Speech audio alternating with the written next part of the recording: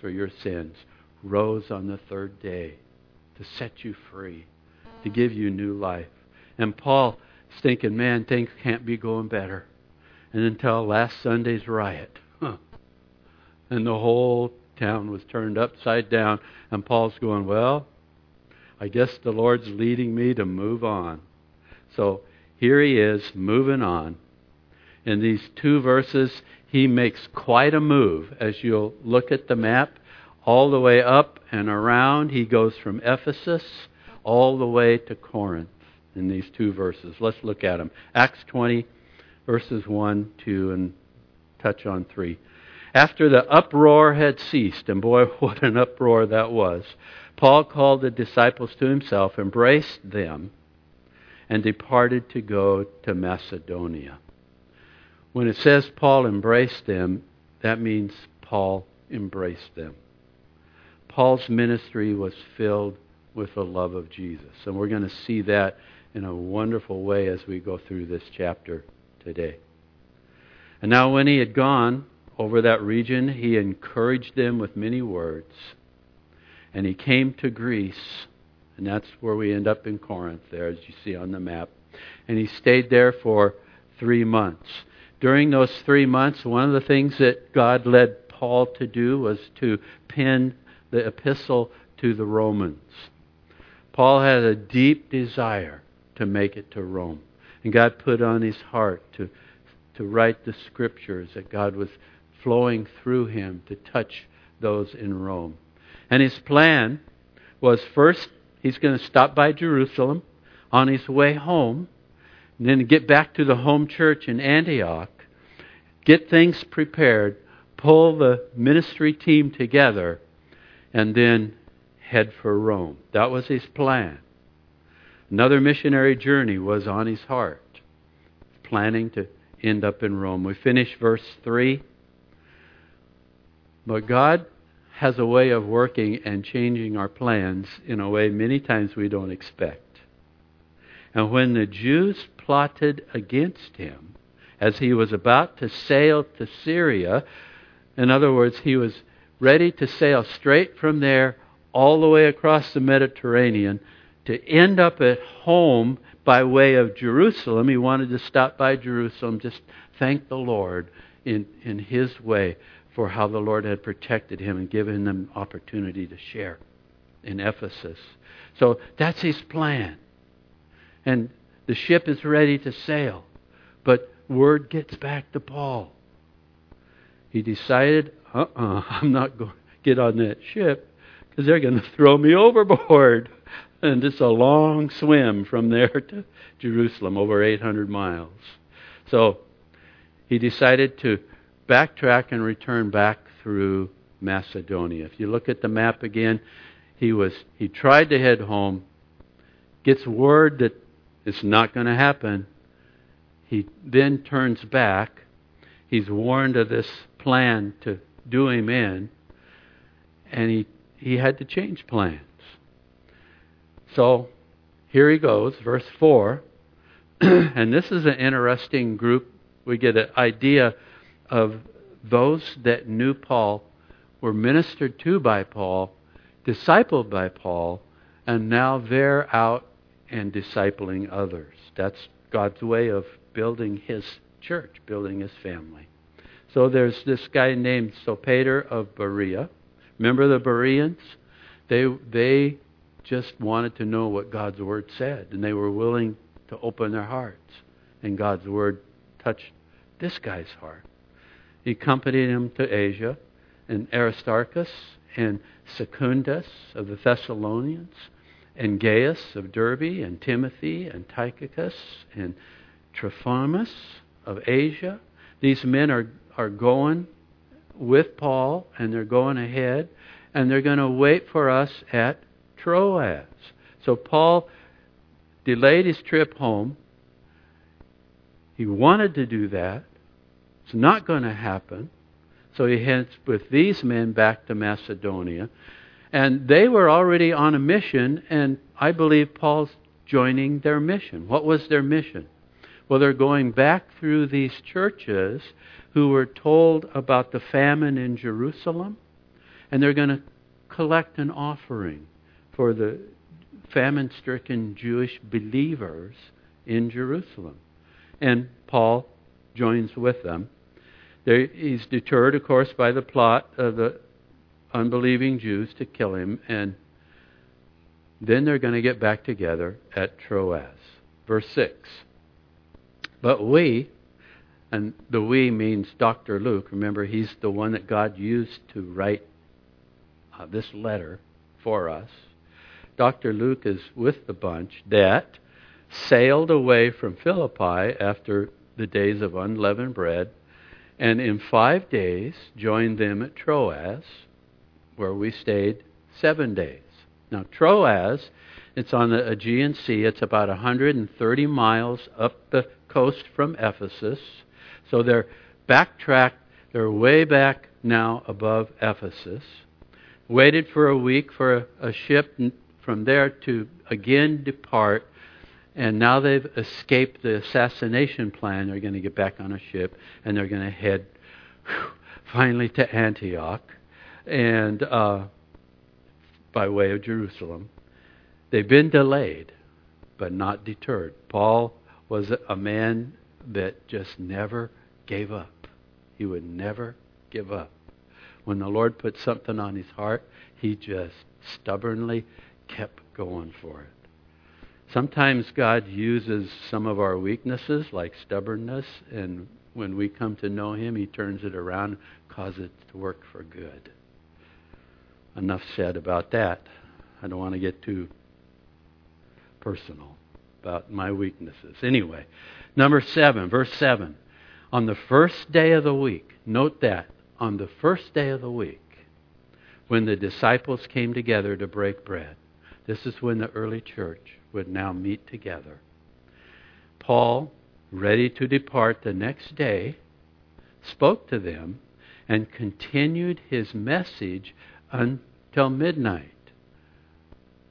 Really? Well, this is an interesting thing, a couple of points that this verse lets us know. Number one, first, the early Christians met on the first day of the week.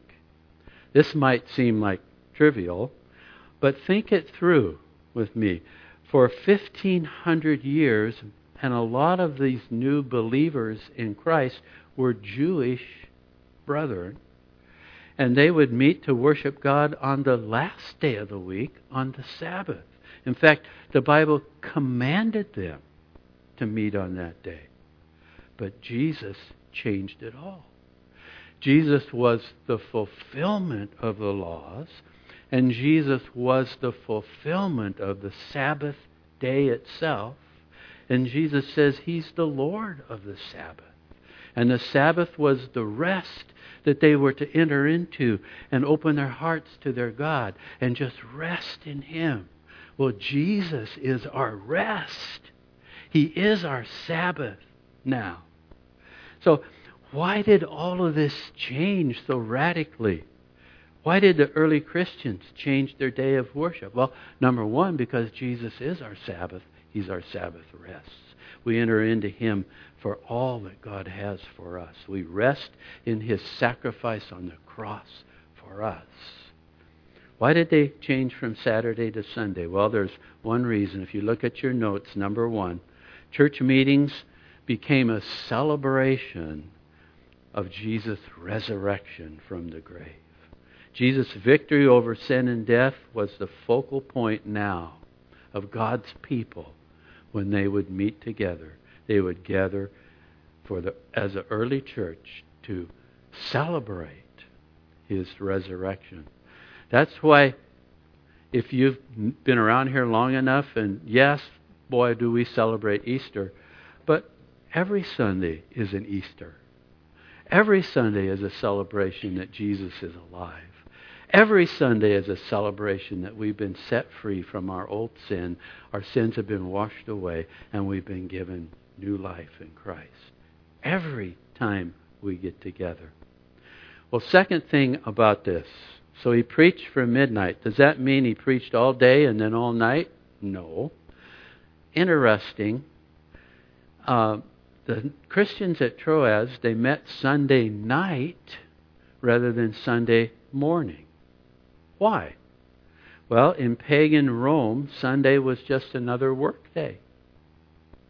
It was not a day off. And the believers would labor at their jobs all day long and then probably have a bite to eat and then head for church.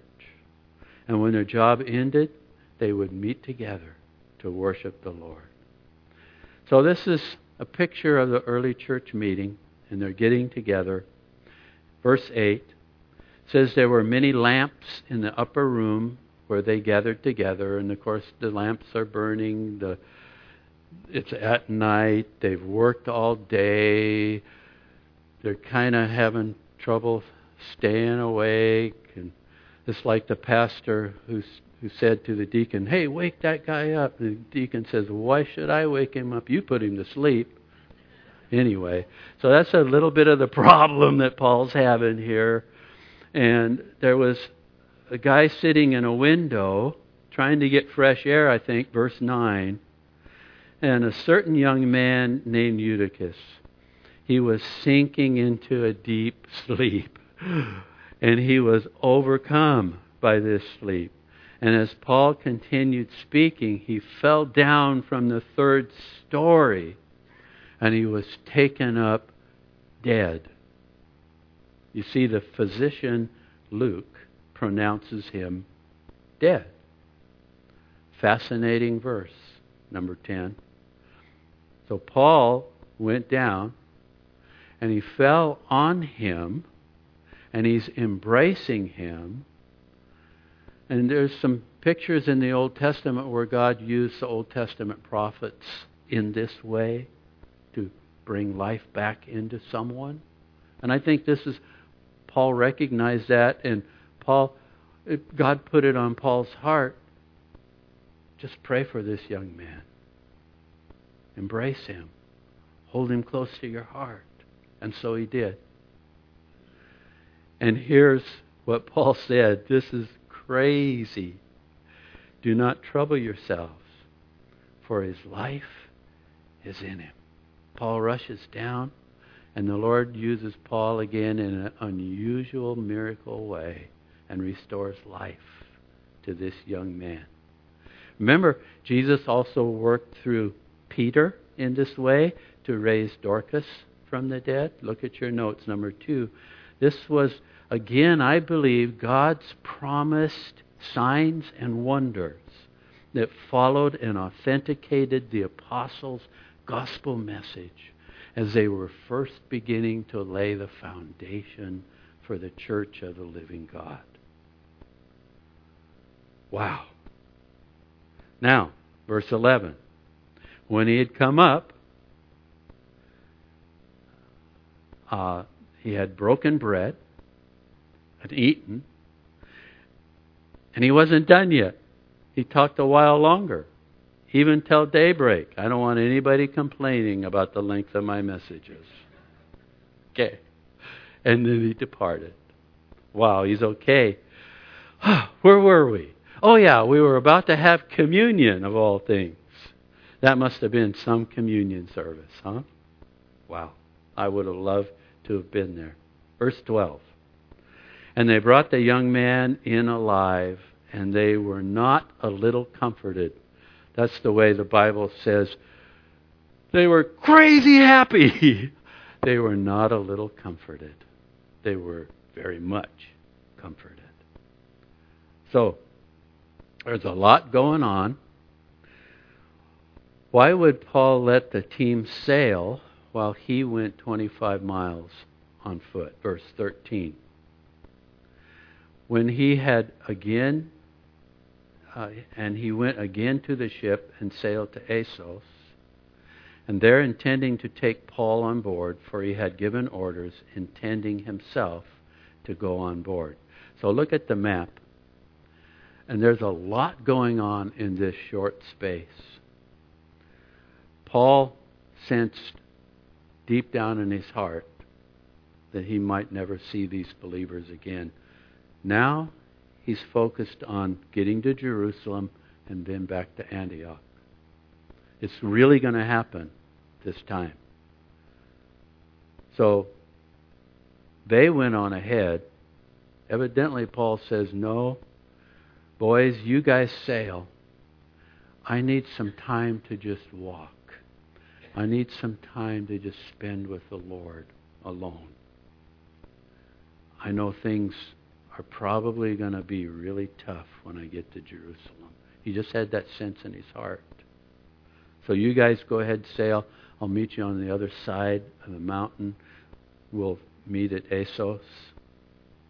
Paul must have just spent time walking with Jesus, just being alone with Him, just spending time, building his heart up for what the Lord had ahead. Verse 14. And when he met us at Assos, and that's just below Troas, about 25 miles, we took him on board and came to Mytilene. Verse 15.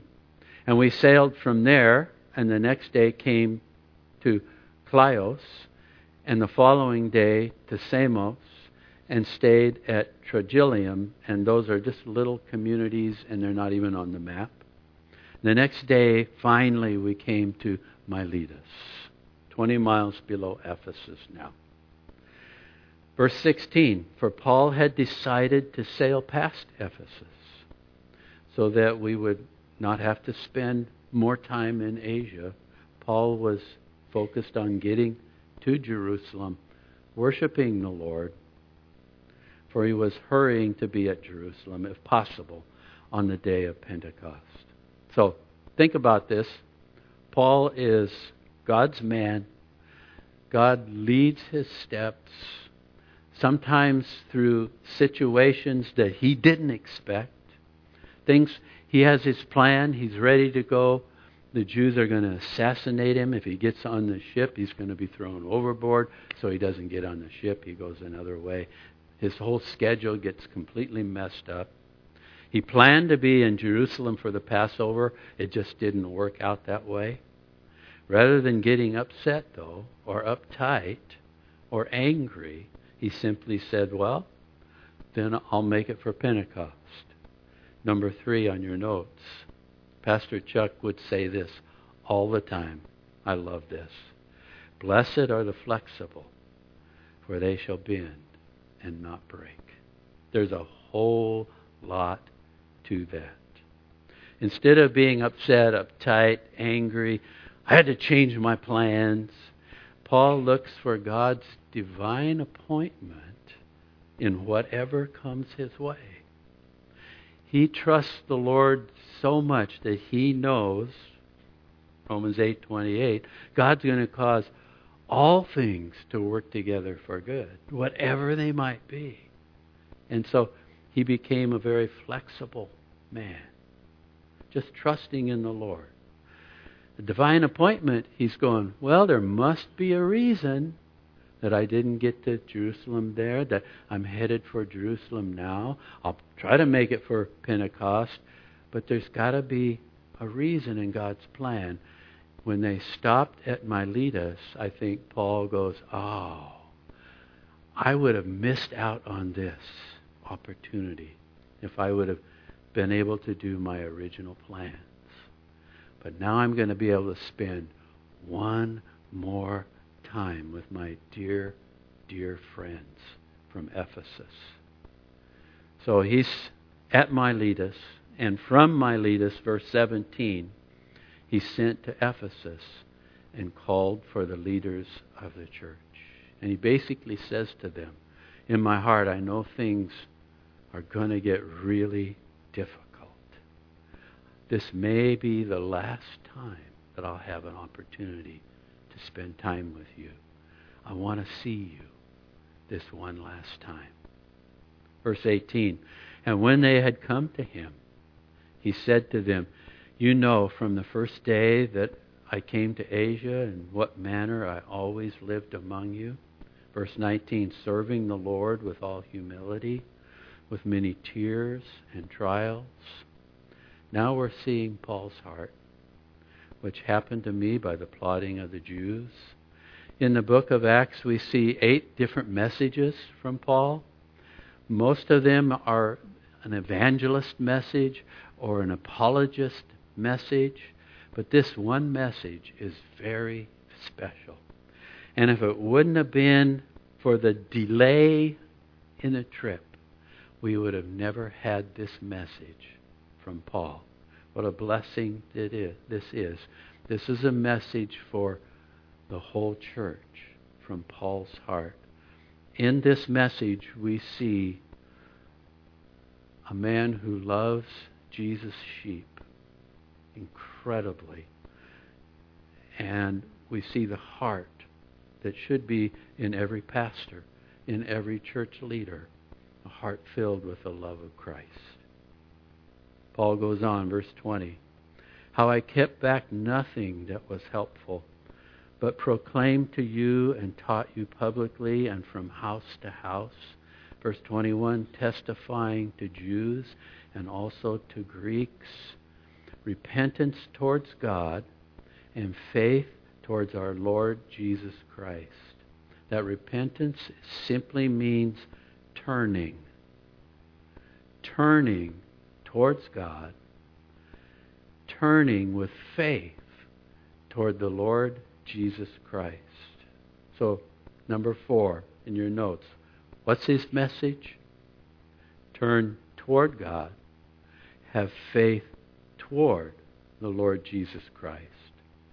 Now the city of Ephesus, and he spent all that time there, it was filled with idolatry. You remember the riot, what that was all about the temple of Diana and the shrines and all that was going on everywhere. And they brought an accusation against Paul, and there was no accusation. He wasn't against them. He was for turning to God and turning to Jesus. Interesting. The culture was decayed. The problems were great. Yet Paul didn't preach against sin. He preached turning towards God, turning towards Jesus. John Corson shares something I thought was really fascinating. This is what John says.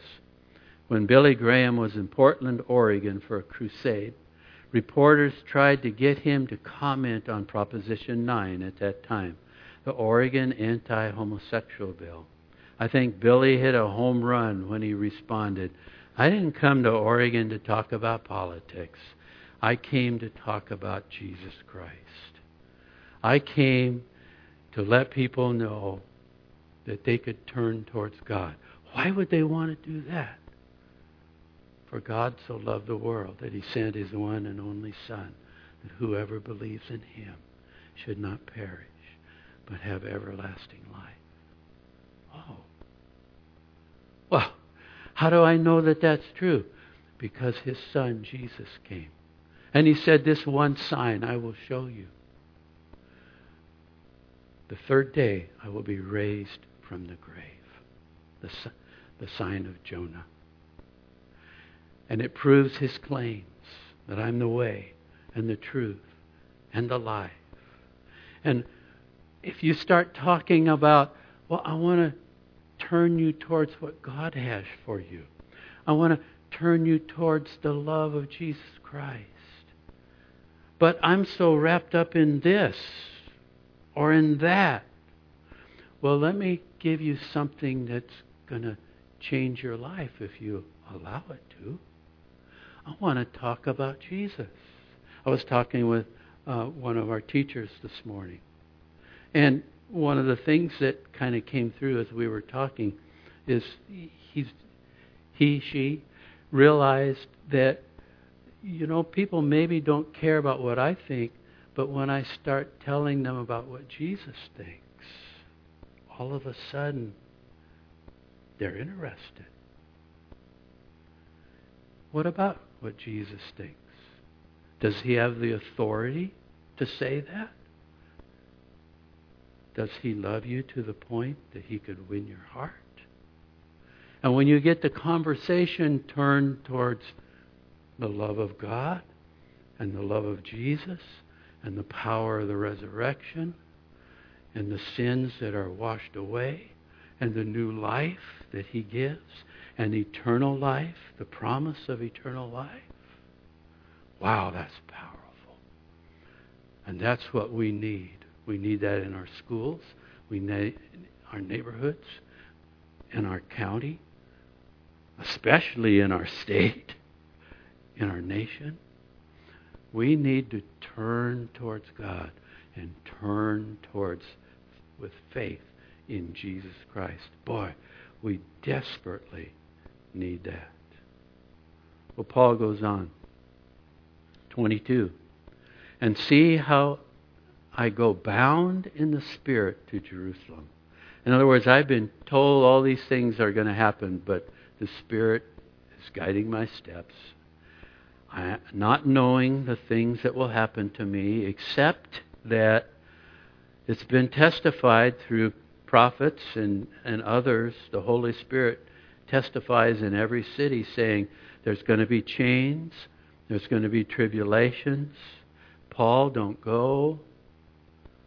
Paul. But Paul says, verse 24, none of these things move me, nor do I count my life dear to myself. I'm going to stay on track. I'm going to follow Jesus. I'm going to keep sharing. Turn your heart to God. Turn your heart to Jesus. Look to Him. So Paul knew that time was getting short, I think is what's happening here. He knew that this was his last visit with these Ephesians. He said, every city that I've gone through, the Lord has let me know there's going to be problems ahead, difficulties ahead.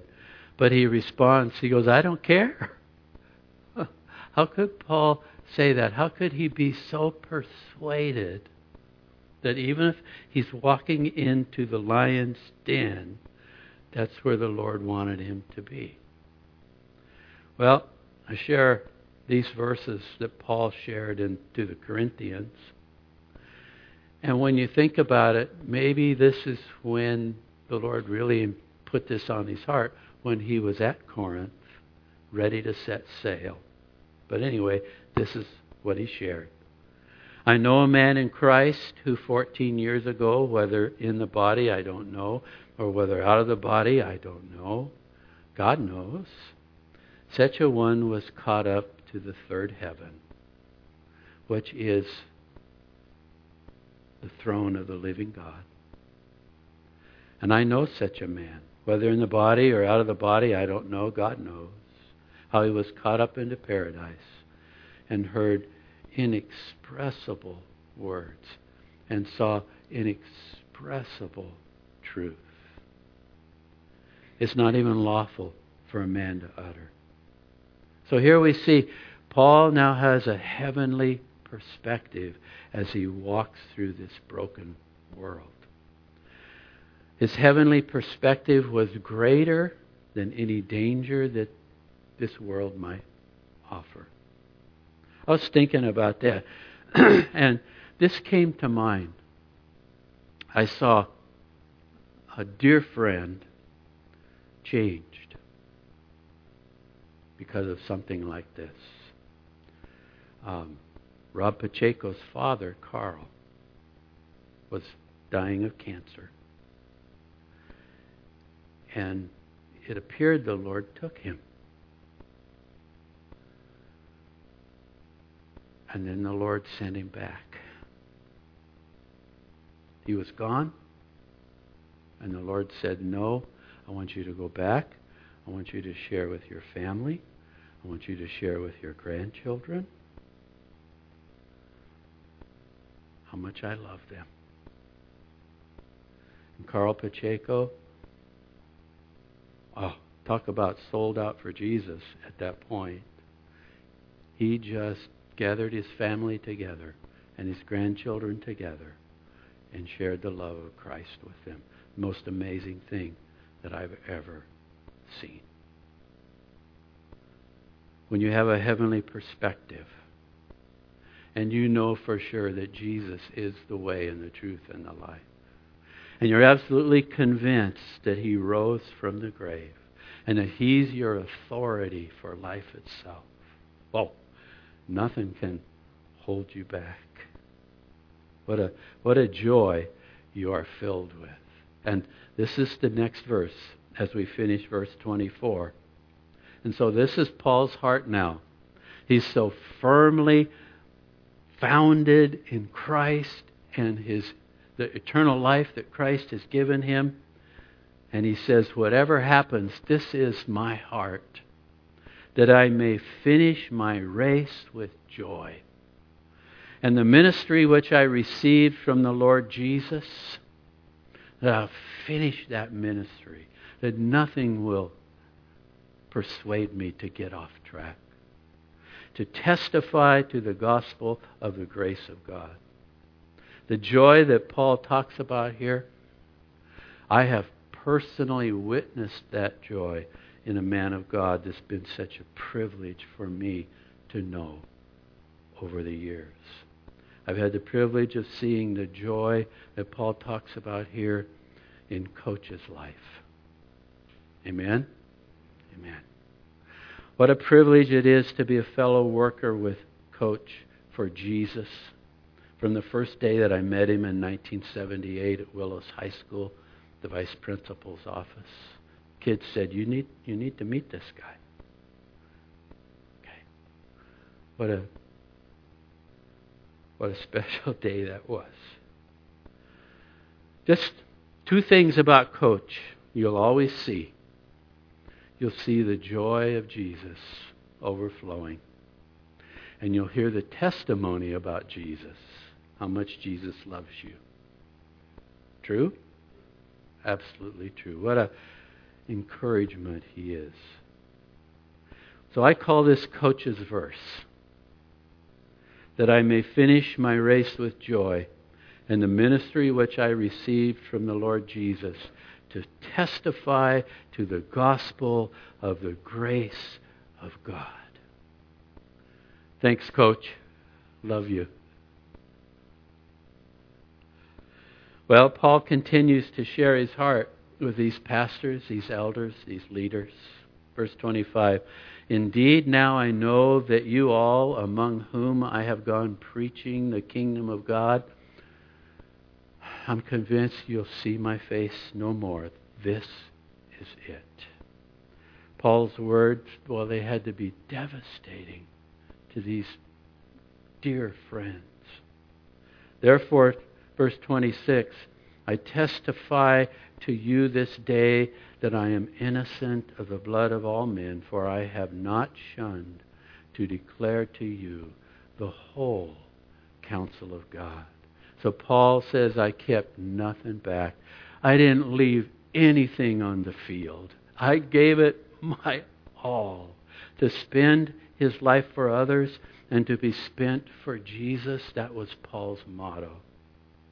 The apostle's goal was to die with nothing left in his tank, that he had given his all for Jesus. Verse 28, therefore, take heed to yourselves and to all the flock. We'll stop right in the middle of that verse for a second. Look at your notes, number 5. Notice, before a pastor takes heed to the flock, he needs to take heed to himself. Pastors burn out in ministry because they don't receive the ministry that they need personally from the Lord. And truthfully, the neediest guy in this room, sitting right here, I need all that Jesus has for me every day. And I'll tell you this, ministry won't last very long, and it won't be successful for sure if you're pouring or trying to pour from an empty cup. Now I'm going to meddle a little bit. Mom, Dad, marriage isn't going to last. A family is not going to do well. It's not going to be successful if you're always trying to pour from an empty cup. It's not going to work. Elder, deacon, staff, teacher, helper, leader, minister. Have I shared that we're all ministers?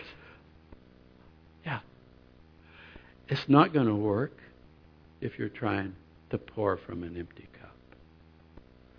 Every minister's first priority is to take heed to himself first. Spend time with the Lord. Be like Paul. Forget the cruise. Take a hike and spend time with Jesus when you need to. Just spend time with Jesus in His Word. There's nothing that takes place of that. Then you can tend to the ministry that God has given you. He will fill your cup, and then you'll have something to share. Therefore, take heed to yourselves, and then to the flock. Verse 28, among which the Holy Spirit has made you overseers to shepherd the church of God, which He purchased with His own blood. Pastors, leaders, Sunday school teachers, Awana, whatever it might be, God's little sheep, God's big sheep, all of God's sheep, they belong to Him. He purchased us with His blood. Oh, how He loves His church. A pastor is to lead and feed. A leader is to oversee and lift up. We're to turn each other's hearts towards God and to keep encouraging one another to put our faith toward Jesus, who loved us and gave Himself for us. That's why we meet together. That's why we have life groups. That's why we do all that we do. Keep going in the right direction. Well, Paul's wrapping this up now. Verse 29. For I know this, that after my departure, savage wolves will come in among you, and they're going to be hungry, and they're going to try to devour the sheep. They're not going to spare the flock. Verse 30. Also from among yourselves men will rise up, speaking perverse things to draw away disciples after themselves. Their pride is going to get to them. They get their eyes off of Jesus, and they start doing their own thing. It's crazy. Therefore watch, verse 31, and remember that for 3 years I did not cease to warn everyone every night and day with tears. So now, brethren, I commend you to God and to the word of His grace, which is able to build you up and protect you, to give you an inheritance among those who are sanctified. With spiritual predators on the prowl, is there any hope for the church of God? With the direction our world is going in and our society is headed, is there any hope for the church of God? Absolutely. It's His Word, filled with Jesus' grace, that builds us up and guarantees our future. How can we possibly go wrong when we turn towards the love of God and towards the faith, our faith in Jesus, who loved us and died for us? So that's why Peter said, get back to the basics, folks. Don't forget this. As newborn babes, desire the pure milk of the Word, that you may grow thereby. You start skipping that personal time with the Lord, you're in trouble. Your tank may be pretty full, but pretty soon there'll be nothing left. Don't let that happen. Take heed to yourselves. Verse 33. I have coveted, no one's silver or gold or apparel. In other words, I certainly wasn't in this for myself. I love the Lord with all my heart.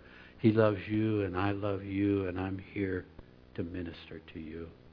Yes, you yourselves know that these hands have provided for my necessities. He was a tent maker, and he wanted to share the love of Christ, and he didn't want to charge people for it. He wanted to know that Jesus' gift of forgiveness and new life was free, that Jesus paid the entire price. And Paul wanted his life to be a picture of that so that they could see it for themselves. Verse 35, I have shown you in every way by laboring like this that you must support the weak. And remember the words of the Lord Jesus that He said, it is more blessed to give than to receive. Stop. Does anybody know where Jesus said that? If you do, you'd be the first Bible scholar in history, because we don't know when that was said. Fascinating. But evidently, Paul needed that from Jesus. Maybe it was when he was making these tents and people were knocking on his door and he was trying to make the tents and he was trying to help people and he was just, Lord, I just can't do this anymore. And maybe the Lord just tapped him on the shoulder and said, hey, don't you know that it's just more blessed to give than to receive? Remember a younger pastor a few years ago, kind of feeling the same way, having to go up to Susanville to find work, to do appraisals, to support the family while the church was being planted, and starting to grumble and starting to, oh man, how come I have to do, I was beside myself. And the Lord just tapped on my shoulder and said, Tally, tornado, Tally, a little hard work never hurt anybody. And the tears just came to my eyes. And I pulled off the road and I was just crying and laughing. And I go, Jesus, you have such a great sense of humor. And from that time on, that trip to Susanville to do the appraisal work and so forth that I had to do every week at that time, I started looking forward to that, because I'd get in the car, I'd turn on K-Love, I'd start talking to the Lord, and before I knew it, sometimes I didn't even know how I got to Susanville. Scary, huh? True. It just became a time of blessing in my life. And that's what Paul is saying here. Yeah, I've spent my life. I've emptied my tank. But oh, what a blessing it is. You can't go wrong. You'll never outgive the Lord. And when he had said these things, verse 36, he knelt down and he prayed with them all. What a precious moment this was. And then they all wept freely. And they fell on Paul's neck and kissed him. Don't you love that, church? Sorrowing most of all for the words which he spoke, that they would see his face no more. And reluctantly, they accompanied him to the ship. Grown men, they hug, they cry. The tears were falling in the sand. Elders have been encouraged, they've been instructed, and Paul set sail for whatever the Lord has ahead for him. The last point on your notes. In this final scene, what a precious picture we have. We see Jesus' words come alive. Worship team, come on up. A new commandment I give you, that you love one another as I have loved you, that you also love one another. By this, all will know that you are my disciples, if you have Jesus' love for one another. Take heed, church, first to yourselves, that you be filled to the brim with the love of Jesus. First for him, then for one another, and then for the world around you. Amen? Let's pray. Lord, thank you for Paul. Thank you for Coach. Thank you for these men that have given it all. The joy that shines through and the testimony that won't stop. Trust in the Lord with all your heart. Don't lean on your own understanding. In all your ways, acknowledge Him. Oh, what a wonderful path He will lead for your life. Thank you for your word, Lord, how it strengthens us, and your grace, how it lifts us up, especially when we're going through difficult times. And we are. Thank you. For we pray in Jesus' name. Amen. Thanks for coming today. Thanks for joining us online. So good to see everybody. Let's close our time. Let's stand up and worship together.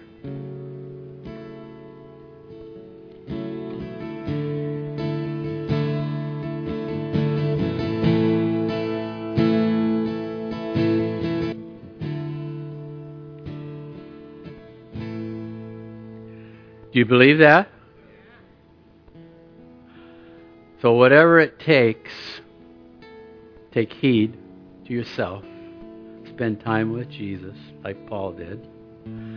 Then, as your cup is filled and overflowing with the love of Christ, help people turn towards God who loves them and the Savior who died for them. Wow. What an impact that will have in this community. God bless. Have an awesome day. Thanks for coming today. Shake somebody's hand that maybe you haven't met before you go. There'll be someone up front to pray, ladies in the library.